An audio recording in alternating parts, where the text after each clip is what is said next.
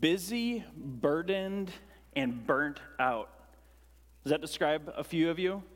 It's interesting to me that even in the midst of a pandemic, when many things were shut down and many of our normal rhythms and our normal busyness of life was taken from us for a season of time, and it still extends, there's still certain things that aren't back to normal. There's a lot of things that aren't back to normal. But if you remember back to March, when we couldn't leave our home except for groceries for 2 weeks, and how even in the midst of that time, so many people felt busy, burdened, and burned out. School was shut down, activities were shut down, sports were canceled, stores were closed, restaurants shut down. There was literally nothing to do. And yet people still felt this weight of busyness. In his book, The Rest of God, Mark Buchanan rightly labels the American culture, saying, in America, busyness is fetish, stillness is laziness, and rest is sloth. Busyness is fetish, stillness is laziness, and rest is sloth. See, part of the problem with the COVID shutdown is that we don't know how to be still, how to live simply, and to be quiet in our culture. We just don't. Being still, living simply, and being silent, that's not characteristic of our culture at all. Fast-paced, moving quickly, noise, and abundance describes our culture. We're constantly on the move, seeking more. And so it's in this reality that the fourth commandment comes to us to help to help heal our wounded and weary hearts. The fourth commandment is God's love for his people. Because God loves you, he cares for you, and he's given you a command to rest, to slow down. Augustine, one of the church fathers from years and years ago, in a completely different culture with a completely different pressure, he said, our hearts are restless until they find their rest in God. That was true for them years and years and years ago, and it's true for us today. And so this morning, as we study the fourth commandment, we're going to look at it from 3 different angles. It doesn't look like the clicker's working, Katie. So if we could go to the next slide, that would be great. We're going to look at it from 3 different angles. The origin of rest, the command to rest, and then what does it look like for us to rest in 2020? How does the command from thousands of years ago, from Mount Sinai, from God to Israel in the wilderness, how does that Sabbath command translate to us today in 2020? That's what we're going to look at this morning. And so let's start with just looking at the origin of rest. The origin of rest, if we could go to the next one there, Katie. The origin of rest is rooted in God resting and in love granting a day for his people. That's the origin of it. Did you know that, so think about this. Our days revolve around the sun, right? We have morning and we have evening. Even our months have to do with science in the earth and its rotation. And then the year, 365 days, our years are established by the rotation of the earth and the sun. But our weekly rhythms, where do those come from? What defines a week? Well, God does. And isn't it interesting that most cultures of the world, and there's been different times throughout history where different cultures have had they've tried 10-day work weeks or different calendars, but for the most part, the world has a 7-day week. It's because God has worked through his people to establish a rhythm of life for work and for rest. And so the very origin of rest, or the very origin of the Sabbath, this biblical command for God's people to rest, is in God himself resting and in love granting a day of rest for his people.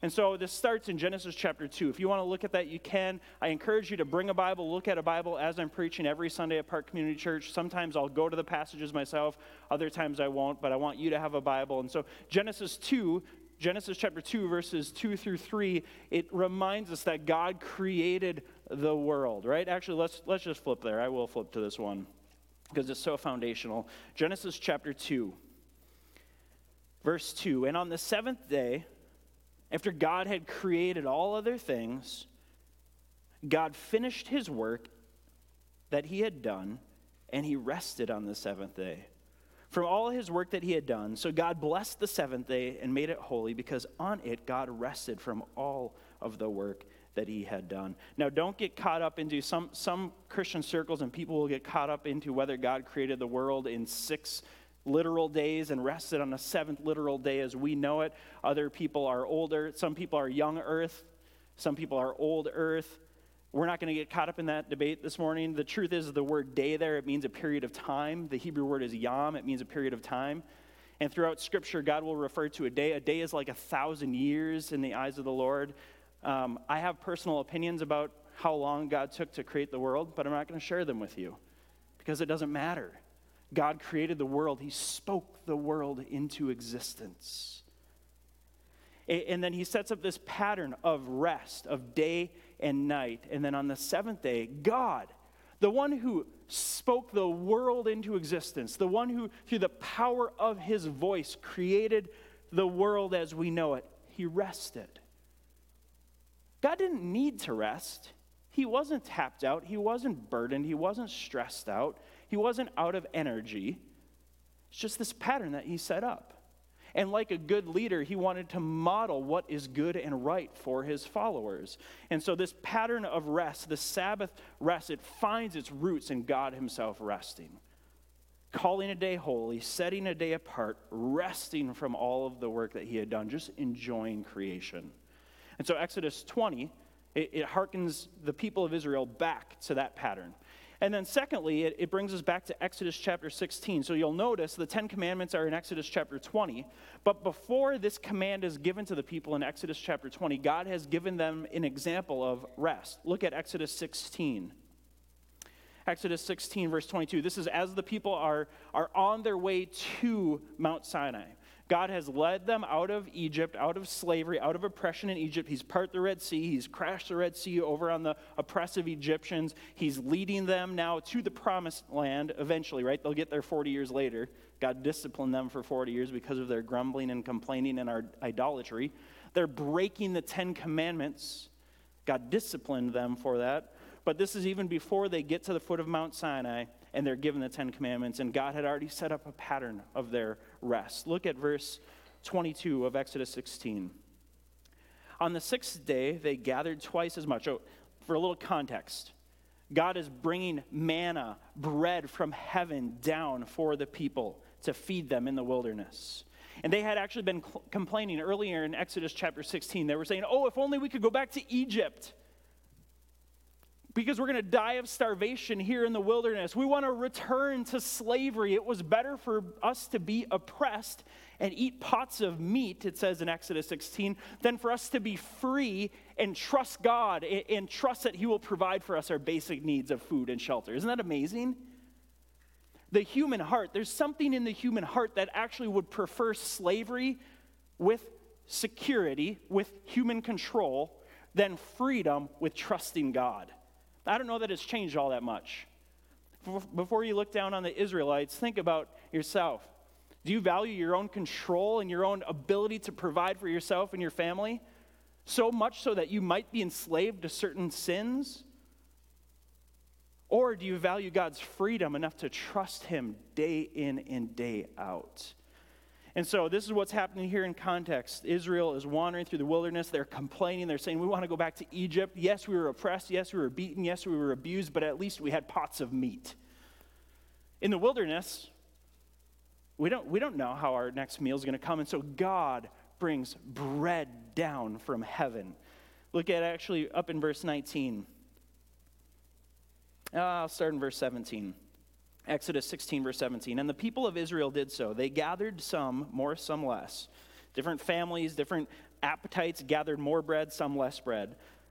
But when they measured it with an omer, whoever gathered much had nothing left over, and whoever gathered little had no lack. Each of them gathered as much as they could eat. And Moses said to them, let no one leave any of it until morning. But they did not listen to Moses. See, God every morning was giving them a fresh delivery of bread, of manna. And God is stretching their trust. He's growing their trust. He's saying, you don't need to stock up. I'll provide for you tomorrow. And some of them kept more. Look at verse 20. But they did not listen to Moses. Some left part of it till morning, and it bred worms and stank. And Moses was angry with them. I love that. Those who didn't trust God, and they thought, okay, I see bread now. It's tangible. It's physical. It's in front of me. I'm going to stockpile it. I'm going to hoard it. I'm going to keep it for tomorrow. It got rancid and rotten overnight, and they couldn't eat it the next day.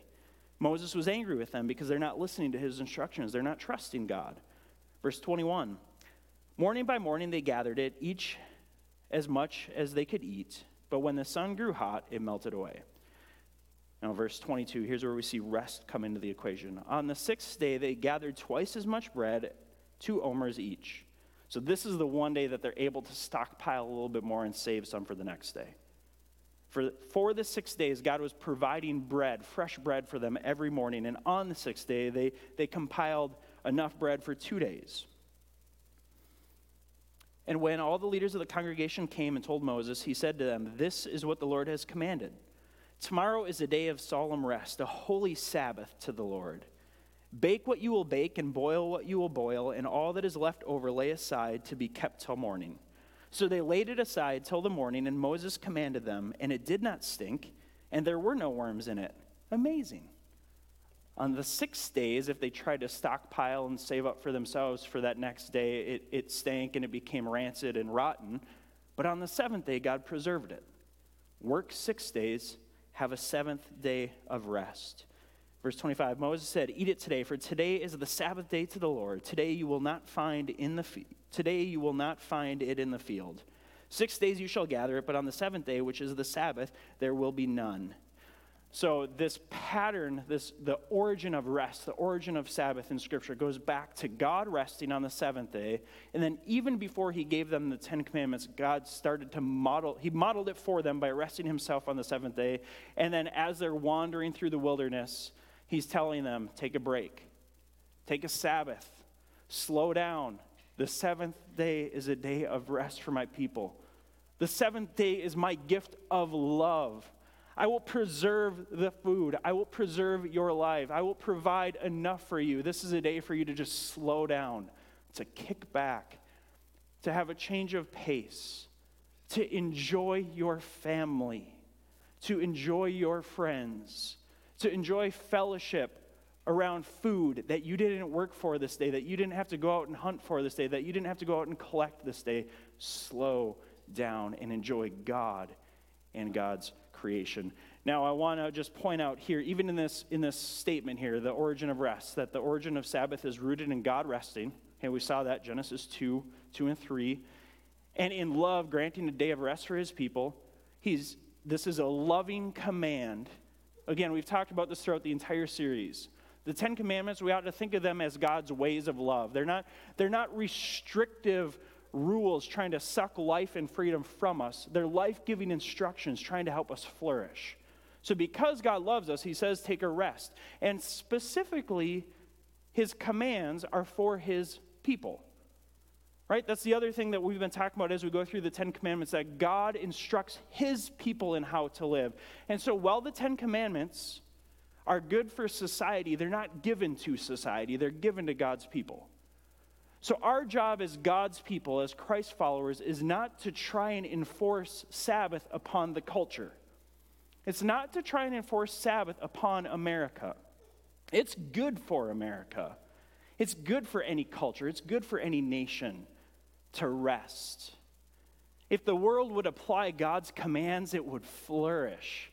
But our job as God's people isn't to try and impose God's law on the world. In fact, our job, if you're a Christian, more so than trying to enforce God's law on the world, you should try and apply it in your own family, in your own life. Amen? So how often do we neglect Sabbath? And then Christians will talk about, well, Chick-fil-A is awesome because they don't serve chicken on Sunday. They're honoring the Sabbath. But then you'll go to the grocery store and you'll buy food at Cub. Right? Or you won't even rest yourself. You'll scroll social media. You'll binge watch football. You'll do whatever it is, and you know it doesn't fill up your soul, and then in a moment of anger, you'll point your finger at the American culture. And so, church family, as we walk through the 10 Commandments, I just want to remind you, they're good for society, but they're given to you. They're given to us. So let's, as God's people, start by humbly trying to apply these rules, these laws of love in our own lives, in our own family, in our own church, and show grace to a culture that these weren't even given to. Maybe if we actually applied these things with humility and grace in our own lives, the world would start to look at the church and take notice and say, there's something different about them. They're quiet and humble. They slow down. They're not always searching for more. They're not always running their mouths. They're not always trying to tell other people what to do and how to do it. They have something that I want. I see some flourishing in their lives. They take a break, and oh, how I want to take a break. So just keep that in mind. To observe the Sabbath is to affirm our image bearing as humans. Last week, as we looked at the third commandment, that we're not to take the Lord's name in vain, we talked about how all of mankind, all of people are created in the image and likeness of God, but only God's people have both the image of God and the name of God, right? All of mankind bears the image of God, but only those who follow God and surrender to his lordship, trust his son Jesus Christ, have his name to bear. And so as we observe the Sabbath, it's this convergence of our image-bearing nature. See, mankind, human beings, all human beings need to take a break because we have physical limitations, we have mental limitations, we have emotional limitations. We run out. God doesn't, and he modeled for us taking a break because he knows that his creation gets tired. Physical humanity gets worn out. And so to Sabbath is to align with our image-bearing nature, to take a break, and then to actually implement it aligns with our name-bearing responsibility. If you don't take a break, you're likely taking God's name in vain. You're breaking the third and the fourth commandment. And so that's the origin of rest. That's where it comes from. Next, let's look at the command to rest. What exactly is this command? The command to rest is for God's people to remember the Sabbath and to keep it holy. That's it, right? Very simple. Exodus chapter 20, verse 8 tells us that. Here's the command, as simple as it can be. Remember the Sabbath day, the seventh day. Remember the day of rest to keep it holy. To remember means to call to mind, to observe. It doesn't mean just to think about it. Like, hey, remember that cool thing that happened back in the day? Remember how God rested on the seventh day? Yeah, I remember. You remember, that's great. Remember how when we were wandering in the wilderness, God let us pick up manna. He let us pick up bread for 6 days and not for the seventh. Yeah, that was cool. That was great. That's remembering a past event. But the point of remembering here, and this Hebrew word and this idea, isn't to just think about it. It's to remember what happened in the past and apply it in the present so that it would live on into the future. That's what it means to remember what God has done, to remember the Sabbath. It's to remember what God did, but then it's to apply it in the present so that it would live on into the future. And then holy, remember the Sabbath, so practice the Sabbath. Put it into practice. Remember the Sabbath. And to keep it holy. That's the command, keep it holy. What does it mean to keep it holy? How do we know if we're remembering the Sabbath, what God did, and practicing it here and now to live it on into the future? Well, by keeping it holy. The Hebrew word for holy, it means to set apart or to consecrate. To simply stated, to make different. So remembering the Sabbath day means making a day different than all the other days, than all the 6 days of the week. It's a day set apart. And then throughout the Old Testament scriptures, there's many different ways that they set this day apart. God had given them some decree, some direction on how to set this day apart. And then they built upon it. And so to remember the Sabbath and keep it holy means not working. It's a day of rest. It's a day off. It's a day for them to stop striving. It's a day for all of the people who fall into the camp of Israel, into the people of Israel. These are leaders, these are employers, employees, these are husbands and wives, fathers and mothers, children, everybody. stop, breathe, slow down, breathe deep. Feel your heart beat again. Feel the breath come into your lungs. Hear the birds chirping. Notice the colors of the bushes in the wilderness. Feel your oneness with the earth. From dust you have came, to dust you shall return. Feel your humanity. Feel your futility. Look at the dirt and the dust and the sand under your feet and be reminded, I came from that. Yahweh breathed the breath of life into me. I'm this weird combination of earth and God's breath. What does that mean? How do I engage my Savior? How do I connect with my Creator? Look at the beauty of His creation. I've slowed down. I've put my head up. I can see. I can feel. This is a day for us to stop working and to slow down. And so to remember, it means to just cease. It's a day when all of God's creation, when all of God's people, and even the animals, they're all in harmony with one another. It's a day for them to observe the patterns of rest in Scriptures. And so throughout the Old Testament, God had actually given a few patterns of rest. It was every seventh day, remember the Sabbath, the seventh day, keep it holy. And then every seventh year, they would give fields a rest.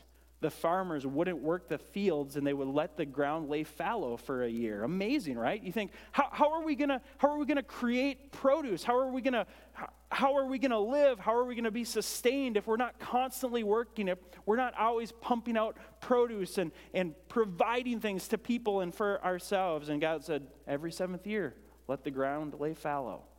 And the next year it'll be more abundant, more fruitful. I'll preserve you. And then every 50th year, the year of Jubilee, where everyone was set free, all debts are let go, every slave is returned, it's just this amazing year of rest that God had given to His people in Scripture. So this command is for God's people to remember this weekly rhythm of that, and then He would ramp it up every 7th year and every 50th year.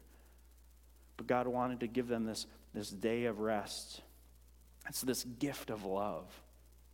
But like all the other commandments, Israel failed to keep it. Over the years, they had actually built this hedge around the law. And so actually the Sabbath is one of the ones that they were better at keeping in theory, right? They followed the letter of the law. And so especially the Pharisees, the Sadducees, the religious leaders within Israel, they had very specifically obeyed the Sabbath. They had observed the Sabbath, and they had set it apart. You can still see this today in St. Louis Park. We have a high population of Jews in St. Louis Park, and you will notice if you go a little bit east of here, on Saturday, you'll see a lot of Jews walking around St. Louis Park because they're setting the Sabbath, the seventh day, aside and treating it differently than all the other days. They're not driving their cars, not using electricity, not going to the store, not doing life as normal. And so this actually is, throughout Scripture, Israel was pretty good at observing the Sabbath. But they had turned it into a law to please God rather than a gift He had given them to find pleasure in God. You know the difference? Sometimes we start to do things because we think that God will either find favor with us because of our ability to do good things, or He will find displeasure, disfavor with us and cast us out of His presence. And so God had given this day as a gift to His people, as a gift of love to help their flourishing. And they had taken it and they said, okay, if we want to be on God's good side, we have to do this. And so they built what's called a hedge around the law, which is all these extra exterior laws around the main law. The main law, remember the Sabbath day to keep it holy. And then they had built all these different rules and laws around that to not even get close to that law. And so enter Jesus. This is where Jesus comes into the picture, and this is where we're going to now going to connect it to us in 2020. And so even before I get into kind of how Jesus changes this for us, let's just keep in mind, this is a Sunday. Oftentimes in our culture, we see Christians, Jews are still observing Saturday as the Sabbath. Christians often view Sunday as the Sabbath. Why? Well, in the first century after the resurrection of Jesus, the Christians started to gather on Sunday because that was the day that the tomb was empty, that Jesus was resurrected, that he came back to new life. And so they started to observe Sunday as the Lord's Day, as their day of rest, as their day of worship, as their day of gathering. And so that's why you'll see the difference there.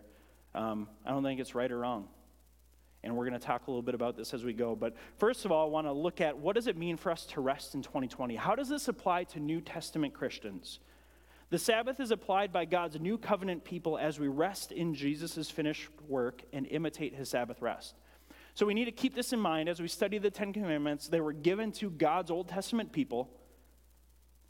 They were for them, not for society, given to them.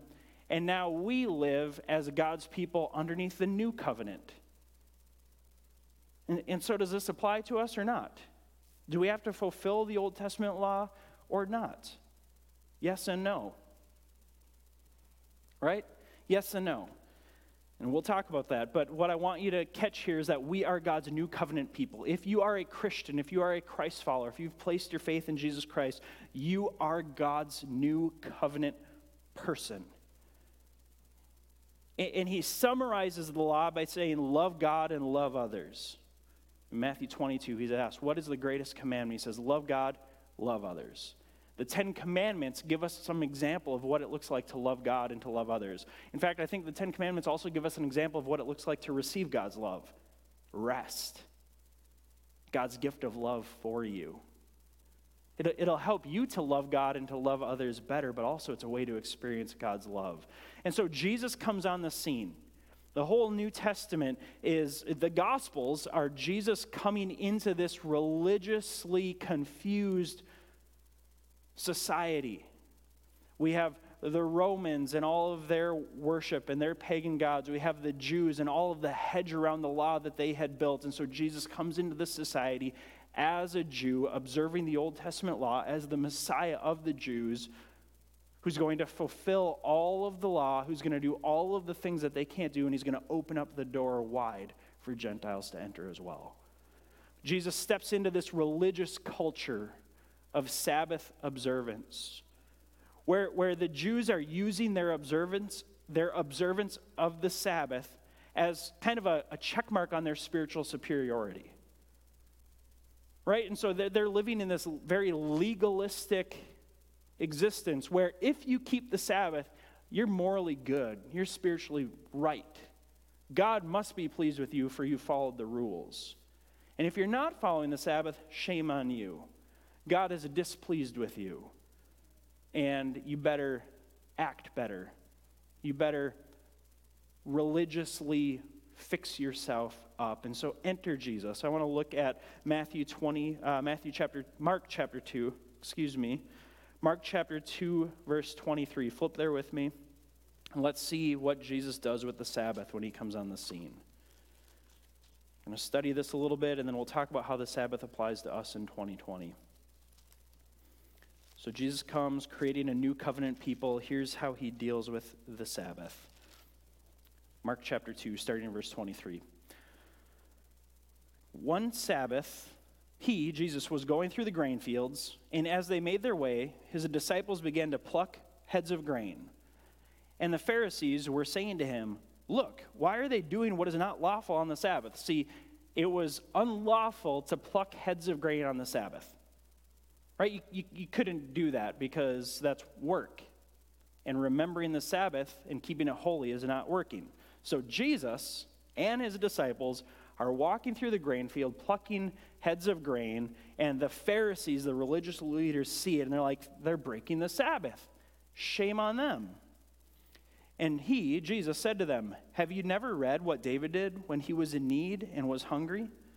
He and those who were with him, how they entered the house of God in the time of Abiathar the high priest and ate the bread of the presence, which is not lawful for any but the priests to eat, and also gave it to those who were with him. And he said to them, the Sabbath was made for man, not man for the Sabbath. so the Son of Man is Lord even of the Sabbath. There's a key to keep in mind as we think about Sabbath. As you think about observing God's good gift to you, we're going to talk about some practicalities in just a minute and about how this applies to us. But key among this is to see God's call for you to have a day of rest as a gift for you. It's not your gift to God. He doesn't need you to take a rest. And that's what Jesus says. The Sabbath was made for man, verse 27, not man for the Sabbath. You weren't made to observe God's laws. God gave you his laws for your good. A much different way of looking at it. And religious people have a hard time seeing God's word this way, saying, oh, God's given me this as something that I get to do. Religious people think this is something that I have to do. If I don't do it, God will smite me. Grace people, gospel people, Jesus people, this is what Jesus is doing. He's saying, this isn't how you're supposed to see the Sabbath. It's not just this law that you have to follow to keep God happy. God didn't create the Sabbath. He didn't create you to fulfill the Sabbath. He gave the Sabbath to you to fulfill your soul, to set your soul free. And so Jesus comes and he changes, or he rightly interprets the Sabbath. He recovers the Sabbath from the religious trappings that it was placed in. And he says, this is a day for you. It's a gift. And then continuing on in chapter 3, again he entered the synagogue, and a man was there with a withered hand. And they watched Jesus to see whether he would heal him on the Sabbath, so that they might accuse him. They're watching Jesus, ready to trap him for breaking their religious rules and traditions. And he said to the man with the withered hand, come here. And he said to them, is it lawful on the Sabbath to do good or to do harm, to save life or to kill? But they were silent. And he looked around at them angry, grieved at the hardness of their hearts. And he said to the man, stretch out your hand. He stretched it out, and his hand was restored. The Pharisees went out and immediately held counsel with the Herodians against him, how to destroy him. The Pharisees and the Herodians were two groups of Jews, but they were different philosophical groups of Jews. It's like two groups of Americans who have different political philosophies agreeing on something. It's like Republicans and Democrats sitting down agreeing on something. The thing that they could agree on is, how are we going to kill this guy who is upsetting all of our religious traditions and rules? He's a threat to us. These two opposed groups found unity in how can we get Jesus out of here? Because they were scandalized by grace. They didn't understand it. Jesus comes and he says, the Sabbath is God's gift to you. And then when they try and trap him up, he says the Sabbath is to do good. It's to love God and to love others. So yeah, I'm free to heal a man with a withered hand if I want on the Sabbath. I'm free to pluck a grain of wheat if I'm hungry and I need to eat on the Sabbath. Don't be bound by God's law. Understand God's law is a gift to you for you to flourish. A few other New Testament examples. Let's look at Colossians chapter 2. Colossians chapter 2, verse 16 and 17, as we understand how this Sabbath is now played out in the New Testament, in the New Covenant. Paul, writing to the church in Colossae, says, therefore let no one pass judgment on you in questions of food and drink, or with regard to a festival or a new moon or a Sabbath. These are a shadow of things to come, but the substance belongs to Christ. So in Jesus, things shift, things change. If you remember in Matthew chapter 5, verse 17, Jesus said, I came to fulfill the law, not to abolish it, not to get rid of it, but to fulfill it. And so we see Jesus fulfilling the law. We see him reteaching and reinterpreting the law, that the Sabbath is a gift for you. Observe it for your own good, for your own growth. Help others in need on it. It's a gift. It's a day for you to love God and to love others uniquely. And then Paul comes and he says, let no one pass judgment about the Sabbath.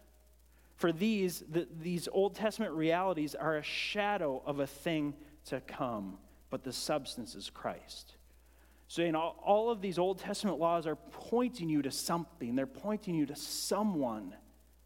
Just like a shadow. I have a little shadow up here right now. I can look at the shadow and I can tell in the shadow that I'm holding something in my hand, that there's an arm coming out and there's a body here. I could look at that shadow and I could have a vague idea of what's happening. But then you look at me, the substance of that shadow, and you see, oh, it's a Bible. Oh, it's a red shirt. Oh, he's about 6'2". The shadow, I look like I'm about 3 feet tall. The same thing. Scripture is teaching us that Jesus came to show us what true rest, true Sabbath is like. He came to fulfill the Old Testament law that we're incapable of fulfilling and to grant us God's true rest in him, a man. The Old Testament Sabbath is a shadow. Christ is the substance. One more, let's look at Hebrews chapter 4.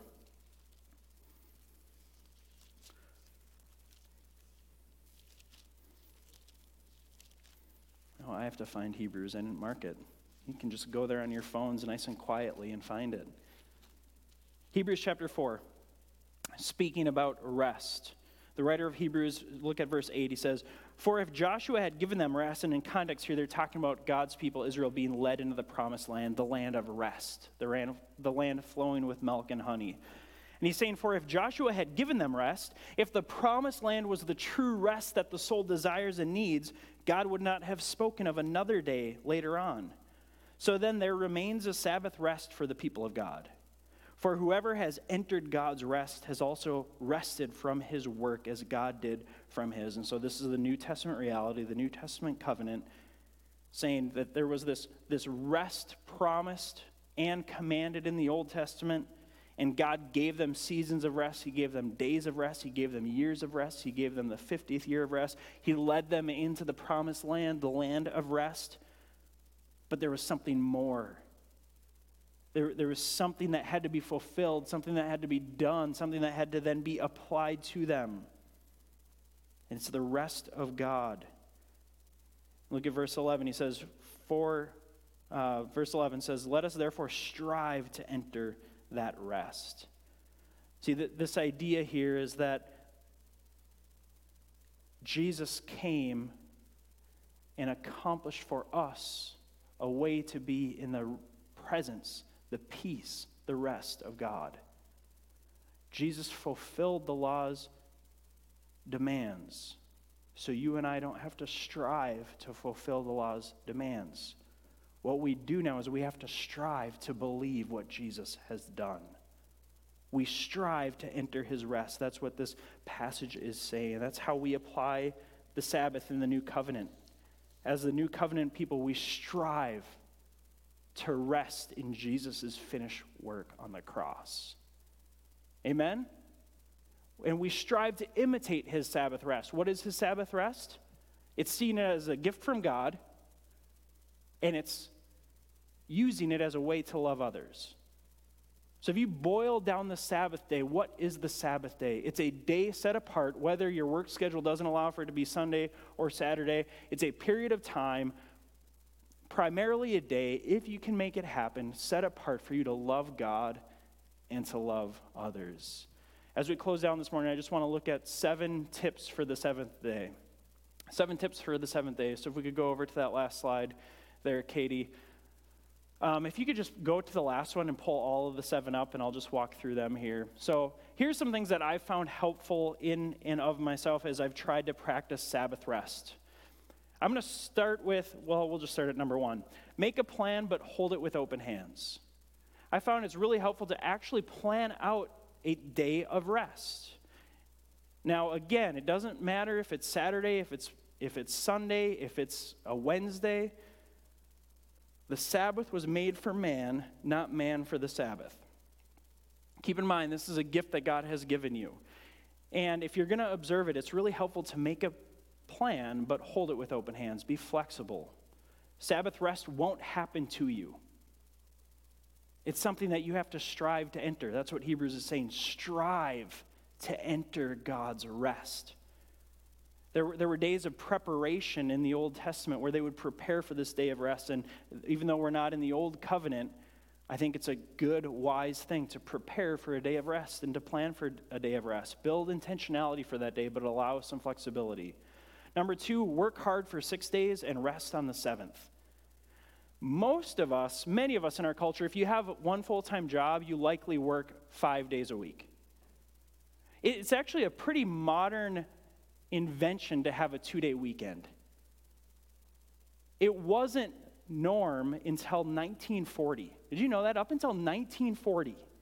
That was the first time that a 2-day weekend was kind of cauterized as for our nation, for working full-time people, 40 hours a week, you get Saturday and Sunday off. Not until 1940. And here we are thinking we're so busy.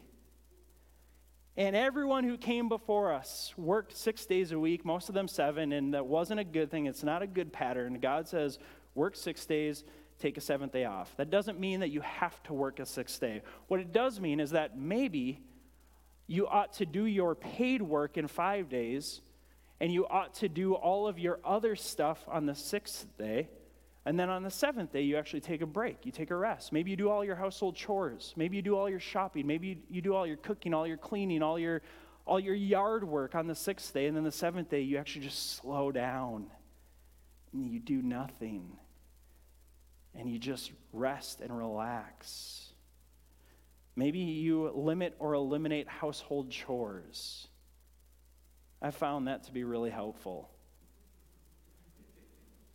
My wife, not so much. Maybe you limit or eliminate media intake. A true biblical Sabbath rest isn't binge watching Netflix. It's not a couple free hours to kick back your feet and scroll social media. I'm confident in telling you that does nothing for reviving your soul. That doesn't help you to experience God and to love neighbor. It helps you to judge neighbor and to be frustrated with God. And so maybe for you, it would just be to limit or eliminate media and social media altogether. Saying no to some people and things is really good. In a culture where we're always saying yes, where there's a constant demand on our attention, maybe God, in love, wants you to say no to some people who you love. Amen? What a great gift. And that's not to say no to everyone and everything. Remember? Jesus, the Pharisees are testing him on the Sabbath in the synagogue with a man with a withered hand, and he said, I'm not going to stop doing good just so that I can check off a little religious duty. And so this isn't an exemption to say you can do whatever you want on this day. But maybe for you to actually experience God more fully, you do need to say no to some people and some things. Ultimately, number 6, it's a day to worship God and to love others, to genuinely, truly, fully worship God. Part of a Sabbath rhythm is gathering with God's people, whether that's in your home or around a table, reading some psalms, enjoying some food, laughing. Whether that's coming to a church building, singing songs that remind you of the gospel that set you on Christ, that help you to strive to enter his rest. That's part of the rhythm of Sabbath. It's to worship God and it's to love others. And then lastly, don't be legalistic. Remember, we live in the new covenant. The Sabbath day is not binding upon you, but it is beneficial for you. Isn't that the beautiful thing of what Jesus has done? He's come to fulfill the law. And then he reapplies it and says, this is God's gift for you. If you want to experience rest, if you want to slow down, if you want to feel like the constant demand for your time and attention, if you want to feel a break of that, rest. And so don't be legalistic about it. If we go to the last slide, as we close down this morning, you knew that we couldn't end on a list of 7 things to do, right? I want to reapply the gospel here as we come back to communion. As we take communion this morning, let's remember the Sabbath day and keep it holy by trusting the words and the work of Jesus. The one who said, come to me all who labor and are heavy laden, and I will give you rest. Let me pray. Jesus, we thank you for fulfilling the law's demands. We thank you for observing Sabbath rightly, for using it as a day to love God and to love others, for teaching us that it's a day for us. It's a gift for us. Lord, I pray that you would help each one of us to know how to apply it to our lives in our unique situations, with family, with work, with different demands. Lord, we long to experience your rest. So, Lord, may it fall upon us now as we remember that the ultimate work has been accomplished through your life, death, and resurrection. In your name we pray. Amen.